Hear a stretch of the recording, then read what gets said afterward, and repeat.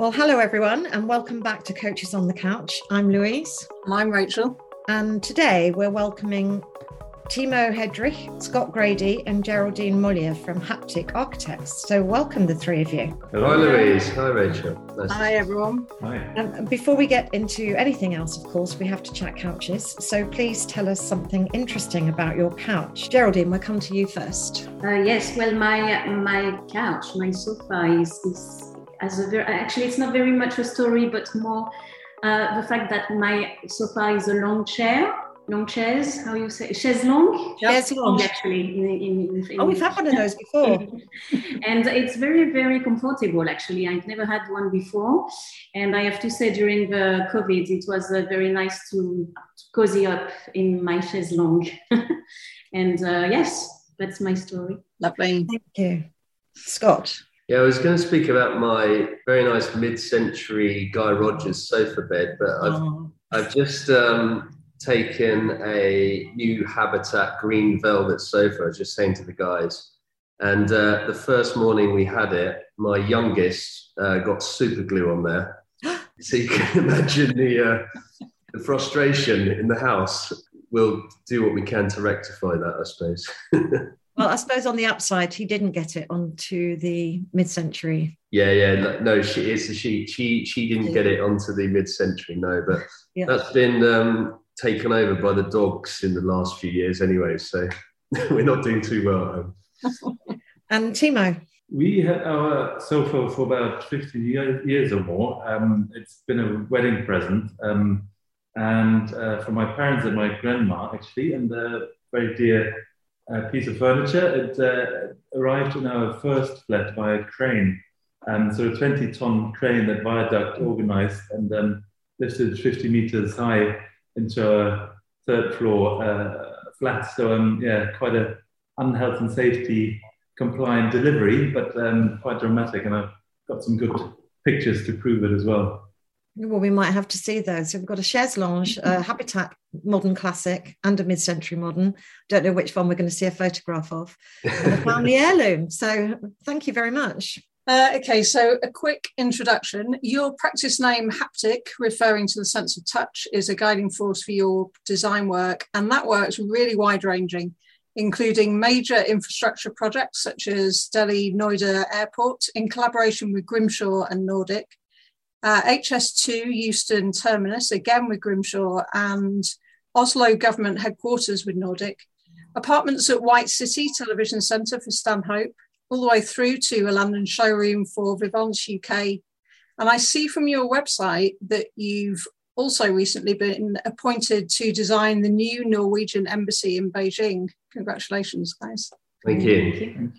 And Timo and Scott, you founded the practice in 2009 with your co-directors, Thomas Stocker and Nikki Butenschen, and you now have a team of 55 based in London and Oslo. Geraldine, you joined in autumn 2018, and you have the title Head of Employee Experience, which is one of the many reasons we invited Haptic onto the virtual couch today. Indeed. So Coaches on the Couch originally launched during lockdown and was there to explore the leadership issues arising through the pandemic. And clearly we've moved on to broader things. But one of the issues that's come into focus is organisational culture and how that's maintained when people are in the office less. So Geraldine, maybe we could start with you and your remit and the backstory for your role as Head of Employee Experience at Haptic. Yes, as you said, I joined Haptic Architects in October 2018 as a studio manager. And 3 years later, October 2021, I was appointed Head of Employee Experience. And between these two dates, a lot of things happened. Yes. In between, we had a small pandemic, and also Haptic doubled its size. So when we started the first lockdown and I was still the studio manager, in 1 week, my role pretty much stopped because my role heavily relies on the office space. Yeah. So I was, of course, still part of the team, but so it's where I started to reflect about my role. And also through the weeks, originally we really thought that we would have stayed 3 weeks in lockdown, but as we all know, we stayed much, much longer, and we started very organically to organize socials because we were all stuck in our houses. I organized, for example, the baby face Wednesday aperitif, where all the staff had to give a face when they were babies. And we had to guess who was who.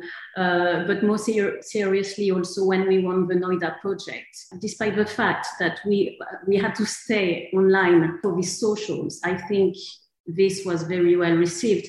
And after 2 years, we still carry on doing this. It's been very positive.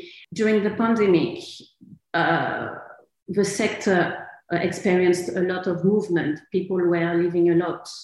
The companies, changing companies. Yes. And actually, Haptik, I think we experienced, we were close to 0 actually employees. That's good news. That's really interesting News. I mean, maybe because people are now transitioning back to the office, and before we started recording, you were saying, Scott and Timo, that it's so great to see loads of people back in the office. I think it's interesting to think how that role of employee engagement continues now that you need a studio manager as well, and there's an office space to be managed. How do you see that role developing in the future? Yeah, I just want to sort of add to what Geraldine said, because in the last year or so, we've had in some ways more time to reflect on where we want to go for the next 10 years. And part of that was the setting the direction, which is there's a kind of mission around this about creating places that make people happy. And it comes from our sort of Scandinavian roots and the fact that we have 2 Norwegian directors. And we're really interested in placemaking that is equitable, inclusive, healthy. And that really has to start with the team. And Geraldine is we think of Geraldine as the glue that holds the 2 offices together. So what it revealed in the pandemic is that we had to bring the offices even closer together. We had to have resource meetings collectively, production meetings together, acquisitions, etc. Studio culture really came to the foreground. And I think Geraldine's role, in the way she is developing, that just felt like a really timely kind of moment. So I think that then carries forward into the kind of physical space that we are, back to, and then what we might do next. And I think the growth is a really interesting part of that. We think we actually need more space per head going forward, because we need Zoom spaces, we need kind of social space. We need to create a reason for people to come back to the office. So, yeah, that's what we were interested in, because we've had previous guests, haven't we, Rach, who have made that point that the office needs to be a more attractive space that people want to be in. I think the studio space is more important now than it was before, because yes, the Haptik family, as we call it, is needs to live somewhere. We can work from home, but we still need to have a space where we can come together, and enjoy working together. It's interesting, Timo, that you say that working together, because I think during the pandemic there was a real focus on the social side of things, as if culture suddenly became all about bringing people together on Zoom to socialize somehow. And that other bit of how you work together as being part of culture, I think is really interesting, particularly now. There'll be an element of all working together in a studio, there'll be an element of hybrid, and there'll presumably still be an element of everybody being online. I mean, how do you see that evolving? Yeah, you mentioned that we met originally, Thomas, Scott and me at uni in a studio space, which was probably 5 square meters big. And we still like that space because we could work in it creatively and come up with ideas. And that sort of studio atmosphere we wanted to carry along into our practice. And with developing an Oslo, or adding an Oslo office and growing over the years, that studio atmosphere was important to us. maintaining that sort of spontaneity. Spontaneity. Okay. It's been so long, we've forgotten how to say it. Crikey. Timo's completely right. It's the intensity that you, as an architect, when you're sort of training university days, you really experience. It's sort of kind of the height of intensity, let's say. And we wanted to bring, we missed that in Zoom days, and it's also the kind of process of osmosis in a way that the younger generation, they kind of learn things in the office environment that you just cannot pick up on Zoom. So that's why the younger generation really were itchy and scratchy to get back. So this is something that I've thought about quite a lot, partly because I have been a coach tutor for apprentices, PR apprentices, and the last cohort that I worked with had never been into their office. And of course, we now have a whole cohort of architectural students who will have completed a 3-year degree without having experienced that 5 metre, that space that you were talking about, and the spontaneity and the close. And I'm wondering how that affects not just their professional development, but when they come into the workplace, presumably there will be differences in the way that they socialize and interact and work together and work and relate to people who are more knowledgeable than them, and all those kind of skills of socialization that we all got at university that they have very sadly missed out on. And I just wondered if you've got any observations on that, or whether you've encountered that at all at the moment, or is that one for the future still? I was probably also during the lockdown, and after, actually, I was sometimes at the office because it's just around the corner from where I live. And some days I was completely on my own. And when we closer to now, we welcome a lot of new part 1 and part 2. And at that time, we were still very much, the majority of the senior architects were at home, and I was with the new ones. And it's very interesting how I could witness the energy they had together. But I knew I was not part of it because I'm not the same age, but I'm not an architect also. But I was really, really looking forward for them to meet the senior architect that I knew before the pandemic, because I could clearly see there was a new dynamic starting within the practice. And somehow now we are all back together this week. So it's as recently as this week.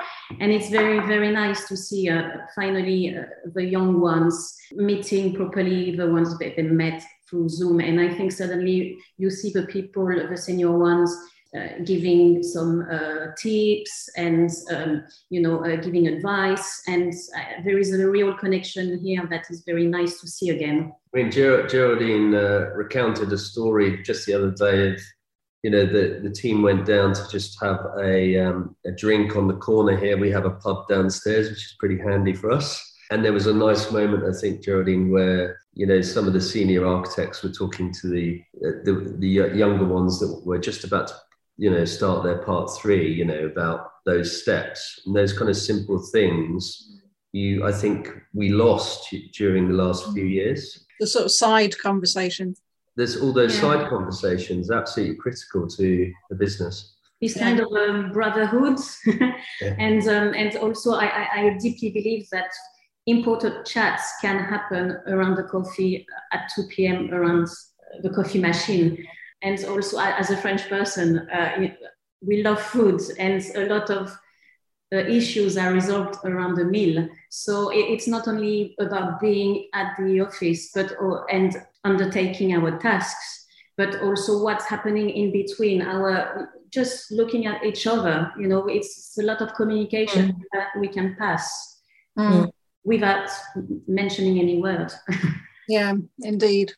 Also, just to add to that, I guess, as a practice, we have been teaching over the years, and we have been teaching on a new course at UCL over the last 3 years. You started it with Thomas, then Agnieszka, a colleague of ours, and I taught last year, and we keep on teaching this year. And it was really bizarre sometimes, talking to students over in Hong Kong at a different time scale. But somehow we all managed, and I felt very sorry for the students. I met my wife at university. We had a really fantastic time as students, so they missed out on a lot of things, I think. But I'm sure they make up for it in the long run. And as we were explaining, Geraldine, I think we acutely aware because of the lack that we have to how valuable that interaction and that sort of seemingly unimportant stuff actually is. So it's been a very reassuring time, really, I think, because we noticed so much that is actually important. Absolutely. One of the other things we were keen to talk to you about today is collaboration. When I went through your work and introduced you're obviously collaborating a lot particularly with larger practices, but not all larger. And I know that was kind of part of how you started out on the practice. Collaboration is one of those things that people say they do really well, but nobody ever really sort of breaks down what that is. What does it take from you as leaders of a practice to actually do that well? Yeah, I mean, I'll start, but I think, as you say, collaboration's been within the Haptic DNA from the very first few months of the practice. We were getting stuck into aviation work in the first 6 months, believe it or not. And I think that's quite a unusual approach for a startup architecture practice. Quite simply, I think you have to look at it as a true partnership. You have to kind of go in without ego, and our basis with any partner, and it doesn't matter how big or small they are, is that we're going in on an equal footing, which means equal resource, effort, fees, everything, because we feel that we've got a lot to add to any partnership. And that's held its own throughout the years. And I think many practices now think that way in collaboration. If you speak to architects, as we do, everyone has that kind of same narrative. And if they don't, then they're probably not a good partner for us. So does that mean open book then? You say fees as well. That means that everybody is very open with everything. Yeah, I mean, it has to be completely transparent and fair, and this you have to really trust your team. So it's your collaboration is effectively an extension of your team, and the Haptic team is all about trust and really understanding each other. So and we have to be vulnerable with each other. We have to sort of recognize where we have our strengths, but we also have weaknesses, and where you can learn from others. And I think that's the most interesting part for us. I think that there's a real trajectory and growth that comes out of the collaboration. But also coming right back to the growth from uni days, we always work together. We work together in the same studio, but we sometimes worked on projects together. And I think it's a sort of no building ever is born from a single mind or single hand. It's always a collaborative process, as we know. But the design side of things, I think, is particularly interesting. We, back in my personal school days at uni, I always thought I learned equally amounts from my fellow students than from the tutors. I don't want to be ungrateful. Obviously, it probably wasn't just that. But looking at what you put up on the wall, Scott, in the Bartlett, or what Thomas or other students put up on the wall, was equally helpful to what you do when you just talk to someone about the process. So I think we're really keen on continuing that process as well. I mean, I think collaboration has hit a new height now. I mean, we're sort of doing Uber collaboration now with multiple partners. I mean, last year I did a collaborative effort on the Thamesmead bid for Lend-Lease and Peabody. Right. And I was leading it with Annalie Riches of McKell Riches. There were 17 architectural practices involved. I mean, it was a bit challenging, to say the least. But I was going to say, what were the challenges and how did you overcome them? Well, I think, the communication channels is the biggest challenge. And how do you organize the team? Who does what? How do you get them to successfully contribute? And what we were trying to do with that particular bid is basically say, well, there's one approach to master planning, which is everyone understands what that approach is. We want to really design a kind of process here that is completely unique and will therefore achieve Lend-Lease Peabody's goals in a very different way. It's a whole different kind of rationale to placemaking. I won't unpick it further for you, but I think each of the architects had a sort of role to play, which was about expertise. For example, Dinah Bornat, who is an expert in child, play space, child-friendly design. Her role was to kind of feed into the kind of master plan vision process on that basis. Right. And I think it's a really interesting idea that actually what you do most of the time is you curate a team of experts. It's about the best ideas, the best people, because it's a highly competitive world we're living in, of course. Yeah. I mean, do you have to do anything with your team at Haptic to equip them to work in such a collaborative way? Yeah, I mean, we have to work on their mindset. They buy into the kind of Haptic ethos that collaboration is a good thing for the practice. That's first and foremost. You mentioned curation, which is a sort of probably questionable term when it comes to people management. But then there's a sort of we employ people that we see by their previous work, by their portfolio, that buy into that process. So it's more like we rely on the strength that's already there and build up on that. So it's I would call it sort of a soft management. Yeah. And also what I could add on the collaboration side, being heavily involved also in the recruitment and induction process. Myself, when I started actually 4 years ago almost, I was amazed. For me, Haptic was all about collaboration, and that was almost a synonymous for me. And I was very pleased that I was able to speak to my directors and to part one, to part two, to senior architects in such an easy way, and as a studio manager, as a non-architect. So more as a business support team, but we're still kind of equal. Somehow we can talk easily to each other. And I think that's a very big strength to Haptic. And when I organize the inductions, it's something that I emphasize very much on the new people, and something that we want to carry on through the entire employee's cycle life, from the recruitment, induction, learning and development, and even the exit. When someone is leaving, it's very important to leave in good term, and this person might be a collaborator in another practice within the next few years. So again, it's this aspect of collaboration. It's linked also about happiness. It's about being together as a group. Does that also owe something to the Nordic influence? Quite interested, obviously, in the impact of those cultural differences. I mean, lack of ego or loss of ego or suppression of ego is not something that one automatically associates with architecture or indeed creativity or design or artistic endeavour. And it's a small 3-letter word, but it has quite an impact, that word, doesn't it? And I just wonder whether the Nordic influence impacts on that at all, and Haptic's ability to foster that collaborative. I think definitely, Louise. When we first went to Norway, Timo and I, in a professional sense, I sat down in a kick-off meeting for one of the jobs, and it really struck me how different it was to working in the UK environment. It's sort of everyone was basically working as one. It was a team effort.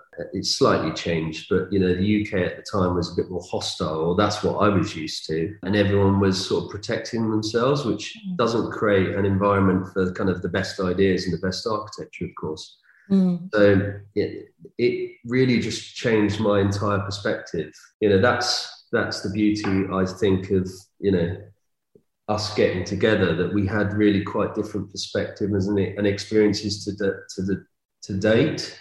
And then we were working in the UK and Norway, so we could kind of cross-fertilize and see those different cultures. And we really drew on kind of lessons learned from Scandinavia, I suppose, in that approach. Fascinating. And I think just to add to that, I think ego has a bad reputation because it is about the person, but if it's about the subject matter, the project that you do, then it's fine. You have to be obsessive about what you do, and I think that's when the best work happens. And in Norway, they are very focused on delivering a technically sophisticated building for obvious reasons, because it needs to be weather and proof and it has to perform well, because it's a very different climate out there. And then the design obviously is woven into the process, but it's a sort of the dedication to the project is I think more important than the ego, and therefore we just try to work with people who believe into the same sort of ethos. And actually, to jump on what Scott was saying about vulnerability, ego has got a bad reputation, but vulnerability has its own bad reputation. And vulnerability, I mean, for me, it's a massive strength, because if someone is very open within the practice about his strengths and weaknesses, somehow we unlock the connections, we unlock creativity and performance, and it's and again collaboration. If I know that I'm not very good at one thing, I know someone else might help me, and vice versa. So yes, everything is linked: vulnerability, collaboration, and ego. Well, we love the concept of strength and vulnerability, particularly in leadership. I love that discussion about the ego and putting the project first, and the ego being slightly suppressed in favor of the project. I mean, it sounds like nirvana, and I'm sure that there are nevertheless some sticky moments that need to be dealt with. For sure. Maybe last question, maybe, how do you deal with conflict or difficult? We get asked a lot as coaches about managing difficult conversations. How do you approach difficult conversations or conflict? Well, we got some advice very early on that we should have a meeting every Monday to air any problems we might have. I think we've done it once on that regular basis, but we consider, I mean, and this is purely talking about the direct leadership, I guess, that we have known each other for a long time. We're friends as well as business partners. So it's sort of that help probably through the tougher times that every business goes through. But I think without wanting to labor the point, we want to bring as many people into the fold and make Haptic the Haptic family. And there's a sort of if there are problems, they can be aired, and as you mentioned it, Geraldine, I think in the last couple of years that's been particularly obvious that if there are problems, they can be discussed, and it's nicer to do that in person. We have a lot of social elements to our office, and that helps dealing with problems and meeting and talking. Coming together in one space, the office, I think is a great place for that to happen. If you're just on Zoom, if you're just on the screen, you don't read all the finer nuances of human activity and interactivity. I mean, just to go back to the happiness point, I think it starts with the Haptic family, and if someone's not happy or if there's conflict, it has to be brought to the fore. It goes right to the top of the pile in terms of priority, and therefore we have to sort it out. And then that needs to be communicated in a very transparent way. And we just have to work our way through it. I mean, I think that's the only way of dealing with it, because what we can't have is a sort of culture where people are talking about other people behind their backs. And, we've experienced that in previous lives, I think. And we're very wary that can't permeate the business. Yeah. So absolutely, and I think also it was a learning curve for us. We started with surveys, and Geraldine's role obviously is so important in that you have a system in place, you have a person also that deals with it, and luckily Geraldine is doing an amazing job in it. But yeah, it's a learning curve. You start with something, you see what works, you see what doesn't work. It's definitely a journey. We don't have the answers Yes, but I'd be interested in finding them. So we'll have to revisit in 12 months after this is sort of played out a little. And I think that just coming back round the loop back to happiness there, Scott, is maybe a nice place to just draw the conversation to a close. So thank you so much for joining us. It's so good to see you actually sitting all in the same space. I feel really jealous that Louise and I I know. So I do too, actually. Yeah, for the first time for the first time in a little while, actually, a kind of reminder of how lovely it is to be in the same space as like-minded people working for a common endeavour. That's a nice feeling, and we haven't had that for a little while, although we do workshops in person now, which is a huge relief. Yeah. It was great chatting to you both. Yeah. Thank you very much. Thank you. Thank you. Yeah. Bye. Speak soon. Bye. See you.